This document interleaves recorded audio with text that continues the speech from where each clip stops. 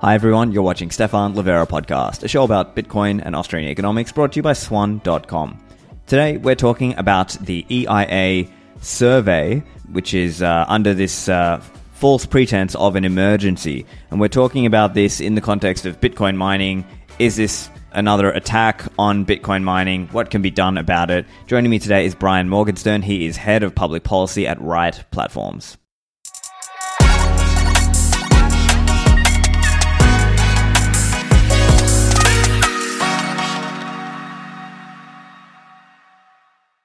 Brian, welcome to the show. Thank you. Great to be with you. I appreciate you taking the time to chat with me. So, lots of challenging things happening in the Bitcoin world. It seems there's another attack on, yet another attack on Bitcoin.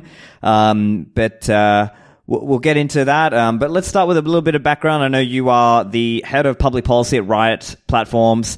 Do you want to just tell us a little bit about, a bit of your history and how you got to Riot Platforms? Yeah, sure. So I joined Riot a little over a year ago. Of course, Riot is one of the biggest Bitcoin mining companies in the world, publicly traded on the NASDAQ. That means I lead our advocacy efforts before the U.S. Congress and U.S. federal agencies in Washington, D.C., as well as state governments as well, especially in the state of Texas, where Riot's data centers are operating. In my past life, I served in government. Many years ago, I worked on Capitol Hill here in Washington, D.C. for a member of Congress and for the House Natural Resources Committee. More recently, from 2017 to 2020, I was a senior advisor and deputy assistant secretary at the U.S. Treasury Department. And at the end of the Trump administration, I was White House deputy press secretary and deputy communications director. I worked on tax policy, COVID relief policy, all the things that were going on in terms of economic policy during the Trump years. Before that, I was a lawyer at a firm in New York City. I handled litigation and regulatory investigations. I grew up in the New York, New Jersey area here in the States, and now I live in the suburbs outside Washington, D.C. Interesting. I'm curious, before we get into today's aspect of it, I'm curious, given your, background in and around, let's say, Washington, D.C. and these, government halls of power, let's say, would you say there's like a clear differentiator here between Democrats and Republicans, or do you think it's sort of, it's sort of, you got pockets of resistance and support on both sides there?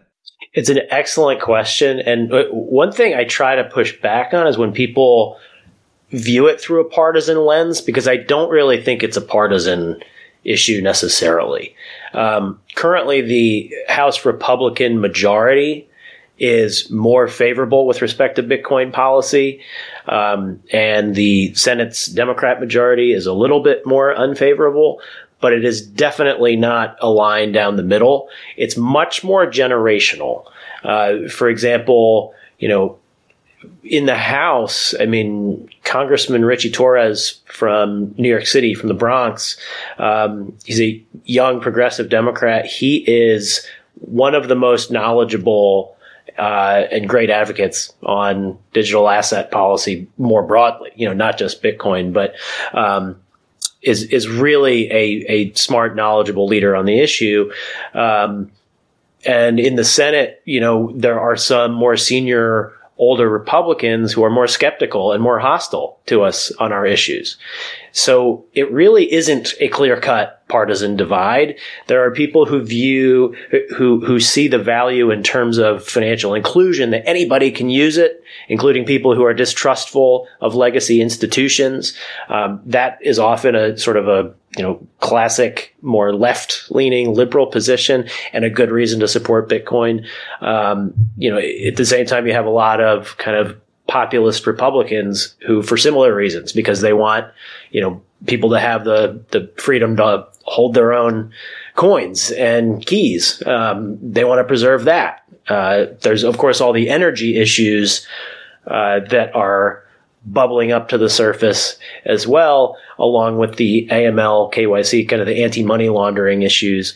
It's a very complex tapestry in terms of who understands it, who supports it, who has been kind of knee-jerk hostile to it, and educating people all across the political spectrum is part of my job, and it's really challenging, and it takes it's very time intensive, but it's also really fun. Yeah, that's really interesting because now I'm obviously not an American. I'm an Australian. I live in Dubai, but nevertheless, you could be forgiven for getting this perception if you just read the news that, the Democrats hate Bitcoin and, the right-wing people, and it's, Ted Cruz, Cynthia Lummis, Patrick McHenry, Warren Davidson, and they're sort of pro-Bitcoin, and it's Elizabeth Warren who hates Bitcoin. That would be, you could be forgiven for having that view, couldn't you?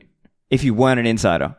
Yes, because they're public leaders on these issues on both sides.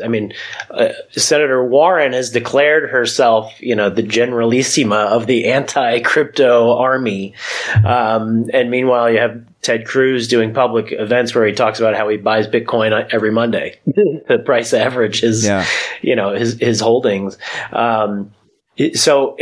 You can be forgiven for having that view because it's sort of a select group who speak out on the issue. Because when you think about it, these members have 1,000 issues that their constituents care about on any given day. They're not all going to be leaders on this specific sector. So you can be forgiven for having that impression because of kind of the self-selecting group who speak out on one side or the other. But the reality is that it's a lot more complex than that. Yeah, interesting. Well, I think that's a great insight off the bat. But let's get into the main course today. We're going to be talking about this recent EIA Energy Information Administration request for information on Bitcoin mining. So do you want to just give us a bit of a high-level overview on this here? Yes. So the U.S. Department of Energy has an agency within it called the Energy Information Administration, and they've issued a survey to Bitcoin mining companies on an emergency basis, and I'll use big air quotes when I say the word emergency. They've decided to collect information, including specific aspects of miners' fleets, their machines, the ages of their machines, hash rate, who's providing their energy, the percentage of energy that they get from each provider. They want to collect copies of their electric bills. And they're looking to publish as much information as they can. And this is pretty invasive, and it's, in my opinion, it's really singling out the industry in a way that hasn't been done before. And it's dangerous. So we have our purported justifications, why the agency says it's doing it, and then there's the real justifications for it. So they say they are doing this because they're concerned about stability during times of peak demand. They've cited recent cold weather as an example of that. When people need to heat their homes, the demand for electricity goes up. They've cited reports of higher electricity prices, CO2 emissions affiliated with high energy businesses. So we know what their purported justifications are. But when you look at each one, you find out it's a house of cards and it just crumbles. So with respect to peak demand, just recently in Texas, there was cold weather in January. Well, you could see in all the available data that when the weather got colder, the miners were curtailing. And we were one of the first arrows in the quiver for ensuring that the grid was stable. And in fact, it was. And ERCOT in Texas provided, had ample supply compared to the demand. So that justification kind of falls apart. The other example they cite was from 6 years ago. So how do you justify an emergency now? It doesn't make much sense. The higher prices piece, likewise, as the price goes up, the miners fall off. And then they bid lower into demand response programs. So they're actually lowering prices. That justification, the bottom falls out from underneath it. And then on CO2 emissions, well, you're picking out one of the most sustainable industries on the planet, using, one of the best customers for renewable sources. And if you're going to pick a fully electrified industry and decide that they use too much CO2, okay, well, how about electric cars? So like you don't get to pick and choose, right? So all the justifications kind of fall out from underneath them. So you have to ask the question, if the purported reasons don't hold any water, which they don't, then what's the real reason? Well, when you look at the public record, you find out that Senator Warren has been hammering the White House to do this for years. And she has effectively been running the Biden administration's digital asset policy for years. Her former staffers have held very high-level positions at the White House, including at the National Economic Council, which coordinates the financial regulatory policy on digital assets. So, September 2022, the White House issued statements and fact sheets regarding their goals on digital assets. One of those was to have mandatory energy reporting for Bitcoin mining. So this is,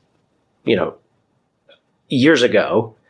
They're just now proclaiming this emergency. Why? Well, we have an election coming up. They probably want to collect the information before the election. But they specifically said what they want to do with it. And this is perhaps even the more troubling piece.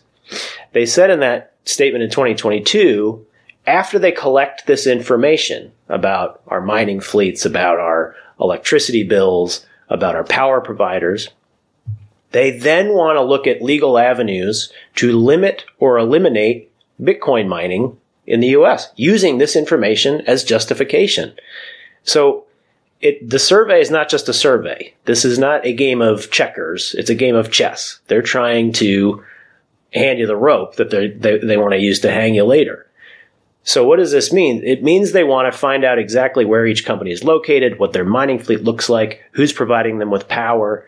They want to publish that information so that some far left activists can then use that information to target companies they don't like who are securing the decentralized network, and then push the administration further to try to limit or ban this industry and make our lives as difficult as possible. They've already laid it out. This plan is already laid out on the table. They're not hiding it. It's similar to something that has happened in the banking sector. I think a lot of folks who listen to your podcast are probably familiar with Operation Choke Point. That was something first tried about 10 years ago, and it wasn't Bitcoin related. It was other industries that the administration at the time didn't like. Under President Obama, they had very restricted policies with respect to payday lending companies, gun manufacturers, a number of others. And they leaned on banks to start closing those companies' accounts because they were politically disfavored industries. So they did that again last year, focusing on digital asset companies, and a lot of Bitcoin miners were affected by it. We've weathered that storm, but now it seems like they're trying to do the same thing, but with energy companies. Instead of leaning on banks to cancel bank accounts, they're going to lean on energy companies to stop providing electricity to Bitcoin miners. So that is a lot of information. Let me stop there. Yeah. So let me just kind of rewind some of the key points. Yeah, I think that was a great breakdown. Let me just rewind some of the key points. So as you mentioned, there's this reason of why they say they're doing this, which is in their view, quote unquote, grid stability and emissions, because they are, climate hysteric people, whatever. And then kind of really what's going on is there's sort of this ongoing axe to grind sort of agenda that Elizabeth Warren has been pushing. And as you said, it doesn't even, their stated reasons don't even make sense, right? It's just, and, we're pro-Bitcoin here, but we're trying to stay the truth here, right? So listeners, we want to get informed so that we can speak out about it and, try to influence the people who matter, and also just try to help change public opinion, right? Because public opinion will help us here, obviously.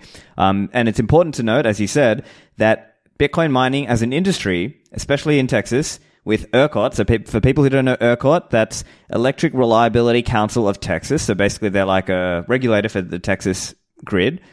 And basically there's curtailment. So basically Bitcoin miners in Texas are already switching off when prices rise. And so that's just kind of bottom line. They're already helping with grid stability. And to the other point you mentioned, Bitcoin mining is a zero emission industry. Bitcoin miners do not emit carbon. So even for the, even on the even on your own terms, even if you're talking to a climate hysteric, you say, hey, even on your own terms, Bitcoin ASIC mining machines do not emit carbon. And so I think that's an important point. These are all sort of important points to sort of hammer on. And I was going to ask you who's pushing this, but let me ask you that. So in terms of, as you've mentioned, Elizabeth Warren seems to be one of the leaders in attacking Bitcoin mining. Is there anybody else? Does she have support? Is there a coalition of people here, or is it really Elizabeth Warren and her constituents? Who's pushing this? So there are a few other members. It's in terms of the constituency that they seem to be serving. I would point at, probably Greenpeace, Earth Justice, are a couple. We had some companies creating digital tokens who want to be competitors of Bitcoin, funding some environmental activists to come and protest proof of work facilities. So she's definitely working with a couple other members, not too many, but she has a few other members, and I think they're serving mostly, some far left environmental groups who in turn may be serving companies that want to view themselves as Bitcoin competitors. So there's sort of a tangled web out there. It all comes back, in my opinion, to I don't know what emotion to use, fear, dislike, whatever you want to say, of a decentralized network. These are folks, who sympathize more with the central planner view of the world, and they want ultimate control. And if you look at that, there's plenty of evidence when you think of it in these terms, and once you see it, you can't unsee it. For example, there was a hearing that Senator Warren was leading where she had a group of academics, and, she presumably had a say in choosing the witnesses, so was kind of able to lead them exactly where she wanted them to go. And the questions were very leading, where it was basically, why is Bitcoin mining bad? Go. And then wouldn't a central bank digital currency be great? Go. And so when you see this pairing of, actually she wants to eliminate the public option for money. I think of it, like healthcare, or she wants to only have the public option, the CBDC, wants to eliminate any private option, Bitcoin, because then you have Americans with a direct banking relationship with the federal government. And then we see what China's trying to do with that. They're able to tell people, which supermarket they can use, where they can spend their money, how much money they can spend, whether they can, I think the ultimate desire, for some of the climate activists would be, you are or are not allowed to buy another gallon of gas today. Or if you extend it to other circumstances, you are or are not allowed to buy a personal firearm for home protection, or whatever it may be. They want to be able to control people's consumption of pretty much everything. So if you favor a CBDC, you probably don't like Bitcoin. So you want to take out Bitcoin and then be left with only a CBDC. So I think that's how all these pieces of the tapestry fit together in my mind. And once you see it that way, I think it can be very clarifying in terms of why they're pushing these sorts of policies. Right. And as you mentioned, it's kind of like everyone come in and register. And, that's just not a good, just generally don't want to be on government lists if you can afford that to, not be on those government lists. And as you mentioned earlier, there's this, let's say, I'm paraphrasing, but it's like a flimsy justification of an emergency, right? Whereas if it were not an quote unquote emergency, there'd be another pathway that they would have to go down in order to request for this data. So could you just explain a little bit on that aspect of emergency collection of data versus non-emergency or regular data collection? Yes. So they're declining to follow administrative procedure. There's a couple different laws in the United States that would apply to this. So the Administrative Procedure Act is one. There's another thing called the Paperwork Reduction Act, which is one of those laws that is hilariously named because all it does is increase paperwork for everybody. That's typical. Those laws would require them to do a notice and comment period to say, hey, here's what we want to do. Here's a proposal. Write letters to us and explain what you think. And then we would write letters to say, this doesn't make sense. And here's why. And then you would have an administrative record that would just drive a Mack truck through the justification for the survey, and then they wouldn't be able to do it. So they're doing it on an emergency basis to avoid the administrative procedure so that they can get away with it. That is, I think, probably the easiest way of explaining it. Back to the show in a moment. The lead sponsor of this show is Swan Bitcoin. Over at swan.com, you can buy Bitcoin and learn Bitcoin. So you can do this on the website at swan.com or using the Swan Bitcoin app available on your iPhone or Android phones.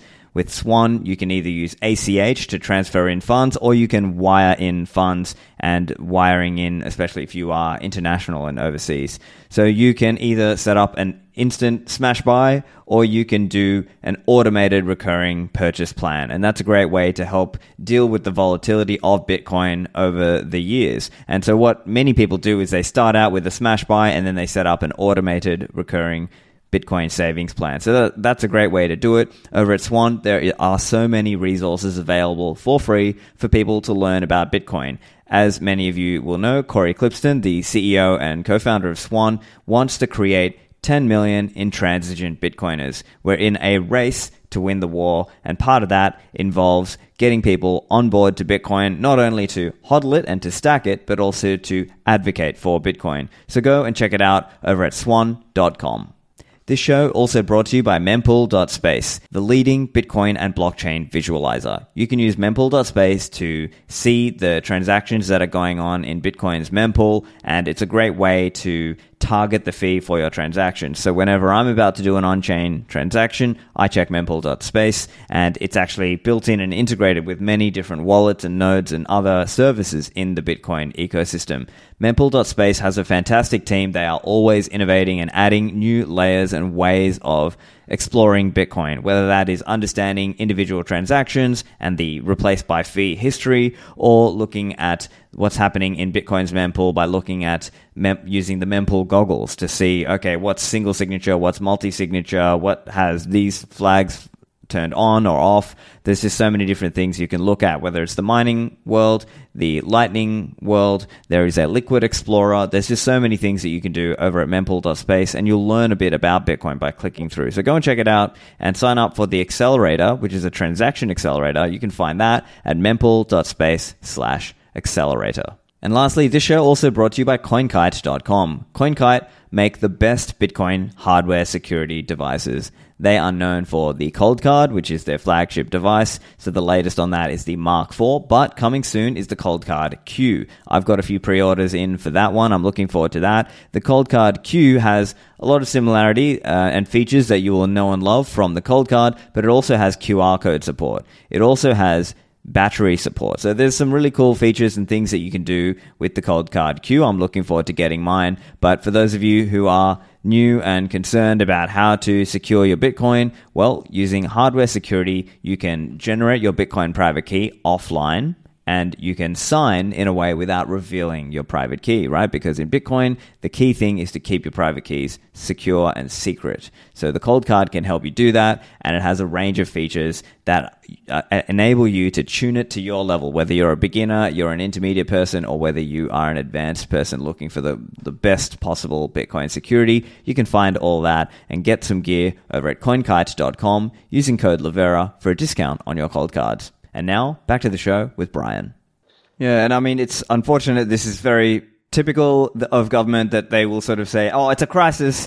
You don't need your rights, or your rights must be suspended. Let us have the permission to do this extra thing, just as we saw in, many times in history. And so I guess, yeah, as an industry, we should be trying to, push back where we can to obviously keep protect the rights of Bitcoin miners, Bitcoin users, Bitcoin, anyone who's developing and doing things with Bitcoin. And in this case, obviously, we're talking about the miners. And so one other area, are there thresholds here, or is it that even home miners, like with their 1 or 2 rigs at home, do they have to declare and register and all of this, or is there some kind of threshold here, or is it just kind of carte blanche? Anyone who's doing Bitcoin mining, you have to register.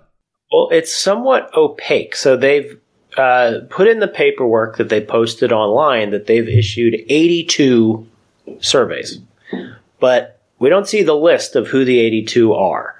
And, without naming any names, I've kind of soft reached out to a number of different companies. Some that you would think would have received it did in fact receive it. Others that would be logical recipients if you're trying to, cover a large amount of the hash rate, which you'd think would probably be their goal.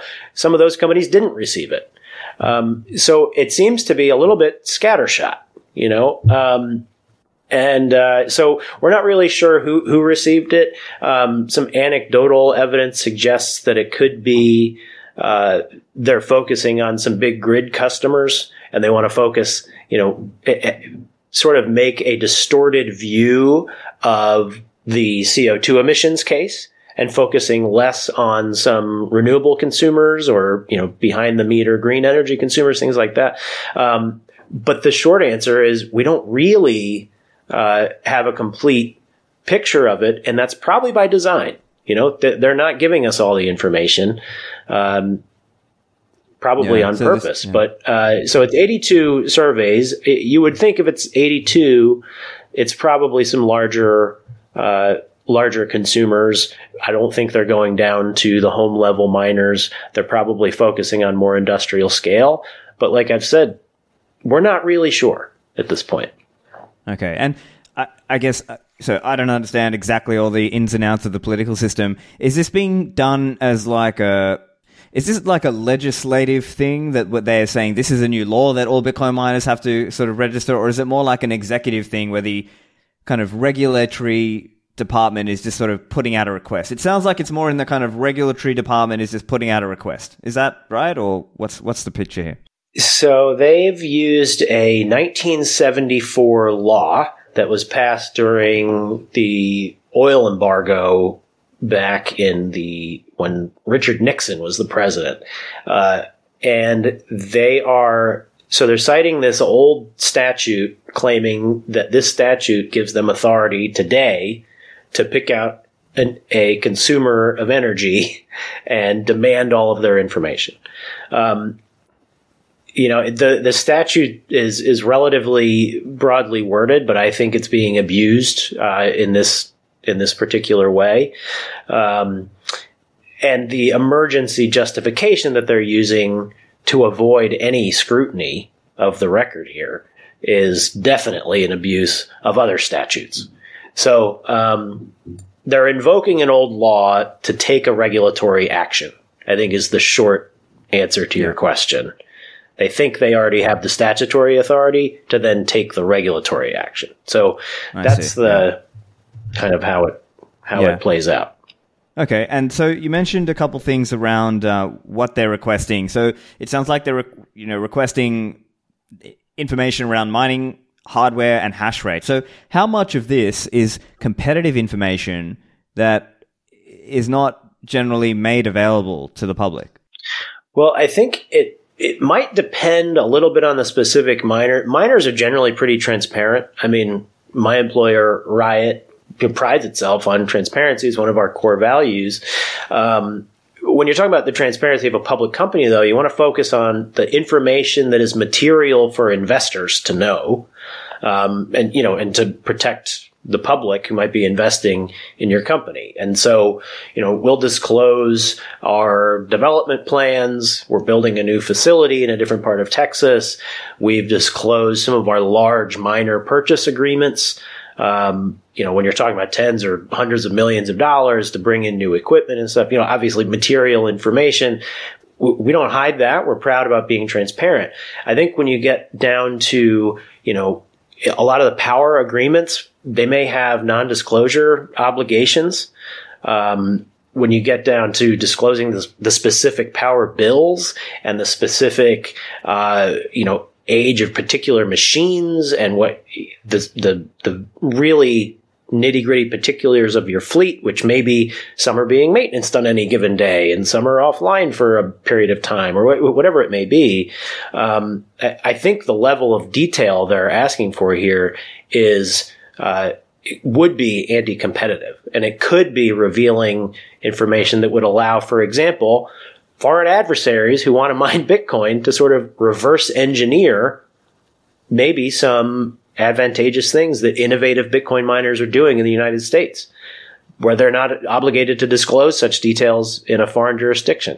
Or maybe our competitors in the United States, maybe they're not entitled to that level of detail. We're not afraid of disclosing the fact that we use electricity. That's not really what this is about. It's about disclosing details of the company that maybe they're not material. Maybe it's just there for cherry picking by political activists and hostile regulatory actors. It's not really going to benefit the public to be disclosing this minute level of detail. So I see. So it's sort of a dangerous situation. And if you're looking at consumption of energy, I think it's really important for the public to understand that we don't have enough generation yet. Like, we need more generation. Like, we need more natural gas. We need more nuclear. We need more power to serve the economy of the future. And whether you want to drive an electric car or not, okay, fine. If you want to use AI, AI data centers are going to consume, orders of magnitude greater than Bitcoin. Where are we going to get that power? Like, we need more power. We can't start going down the path of telling certain people, you're not allowed to use electricity. We're going to create a registry, a list of people that we think are not using electricity in a good way, in our opinion, and saying, no, you're not allowed to use it. That is not consistent with a free society. And so I think this needs to be nipped in the bud. This is bad for Bitcoin. This particular survey and the path they've laid out is bad for Bitcoin, but it could be used against any industry that an administration decides, we don't like you. And I think that's a very slippery slope. It's a bad path to go down. I see. Yeah. And as you mentioned, this could also be leveraged against miners because they will start to understand who's giving them power, right? They might say, who's giving you power? What rates are they giving it to you? When previously they may not have known that, or it might not have all been in one easily collated database. They would have had to go out individually and ask, okay, this state, this particular, generator, etc., what's the rate? And then you could also argue there's kind of a competitive element there that people know, oh, hey, I heard miner A is getting electricity at 4 cents and this other guy's getting it at 3 cents. And, that's also going to be really unjust in a way because, it might be a private arrangement. And the other aspect is there's an element where maybe politicians or activists could misinterpret some of that information. They might say, hey, I've just found out that this particular miner is getting at this cheap rate, but the residential people in this area are paying this much. That's unjust. That's not right. And, you could sort of understand people could craft a narrative around the injustice or quote unquote injustice and then use that as an angle for an attack also. They already try to do that. And so I'm sure this is sort of baked into this cake. That I think you're exactly right. That's probably what they're trying to do. When in reality, in business, and it's not just our industry, just in general, people will frequently negotiate confidential contracts based on current business conditions that day, week, month, year, whatever it may be. And then maybe conditions change. And if they're negotiating a different contract with someone else, they have different terms to the agreement. And you don't necessarily want different competitors knowing what all your confidential deals are, or what your contracts say. Now, in terms of the sort of the persecution that you laid out, that absolutely happens. But think about it. Bitcoin miners in Texas, there's also other large industrial companies. You have steel plants, you have chemical plants, you have all sorts of large industrial operations. Well, if you're going to be a reliable customer for a decade or more, and then you probably have different negotiating power than an individual home who's just powering your dishwasher or whatever. So and that's okay. Because a large industrial scale operation is bringing lots of economic development there. They're creating lots of goods and services. Like, you want them to have negotiating power. That's good. That's positive. Free market's working. But you're right. If you're going to then expose all the confidential information for the purpose of launching political attacks, that's actually going to be bad for the efficient use of resources. It's going to be bad for free market economics. It's going to be bad for companies. It's going to be bad for their employees. It's not the kind of business environment anybody wants to operate in. And so then you get back to, well, do you want this industry to operate in the United States or any other, particular country? I think we should want to be leaders in this industry. I think we should want to allow the market to work, rather than trying to shame and burden companies so that they end up leaving for other jurisdictions. And that's one of the beauties of Bitcoin. It's not going to go away. It's just a matter of where is it going to exist. I'm an American. I like that we have a lot of companies in America. So I hope we're able to stay here. But this administration has made it increasingly more difficult over time. Right. And the other aspect, and related to what we were saying around, let's say, doxing some of this information to the EIA, who knows, maybe in the future somebody does some kind of FOIA, Freedom of Information sort of request to try to get information, and then maybe an activist, as you mentioned, maybe some like far left activist tries to go and cancel somebody or sort of start a campaign to make it difficult for a particular Bitcoin mining company or the energy provider who's giving them that energy. I think it's not so inconceivable to see that kind of angle, being played on in the future. And so it's important to sort of defend that now. I'm curious if you're seeing, do you have any examples of that happening already, or maybe you might have seen that happen in other industries? Yes. So, we've seen it, even from the climate activists have pressured, and they've called congressional hearings on this, where they've hauled a variety of companies before Congress to try to pressure them for not being green enough or not being diverse enough. ESG and DEI have been, I think people are kind of waking up to some of the abuses that can result from these sorts of activities.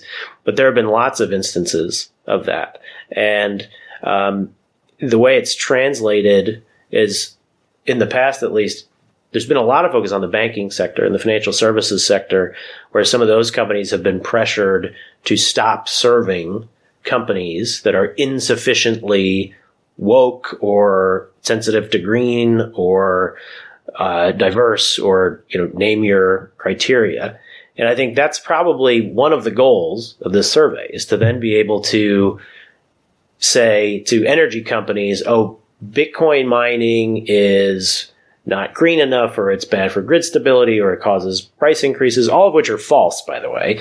But they'll say this and then say, you energy companies shouldn't work with them because you have reputational risk.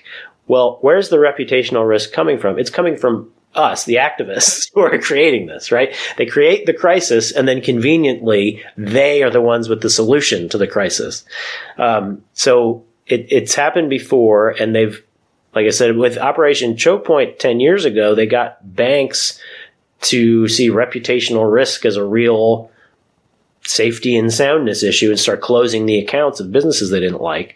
In the beginning of 2023, I guess it was, they did a similar move with respect to the digital asset industry, and they started getting banks to close accounts of those companies because the regulators basically regulated by press release by saying, oh, we think there might be some safety and soundness issues here.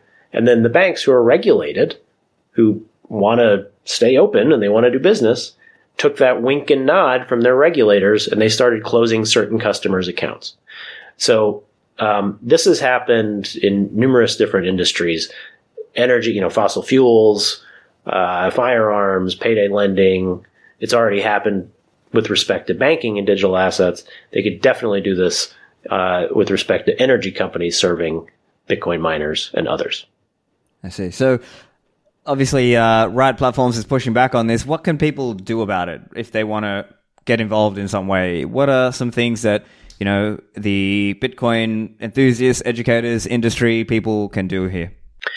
So one is definitely, a couple of groups that we're involved with are the Texas Blockchain Council and the Chamber of Digital Commerce. And we've been pushing back on this with public statements. We're looking at our legal options to try to put a hold on this, to try to force kind of the regular process so that we can create a strong administrative record as to why this doesn't really make sense. I think if there's, sunlight can be a really good disinfectant here. So I think following along with what Riot's doing, the Texas Blockchain Council and the Chamber of Digital Commerce, I think there'll be more developments, over time with this. We're looking at our options. I think for anybody who is responding to the survey, I would say hold your fire as long as you can. If you do intend to respond, wait a little bit, and we'll see if we have a legal avenue to pump the brakes on this. Don't send it in yet. If you are ultimately going to send it in, I would say don't disclose everything. There's a place in the survey to explain maybe why you can't or shouldn't disclose something. And they're not supposed to be collecting competitive information, sensitive information, and then publishing it for the world to see, and potentially then being disclosed either published by the agency or via FOIA or from congressional letters, which I'm sure Senator Warren and others intend to write.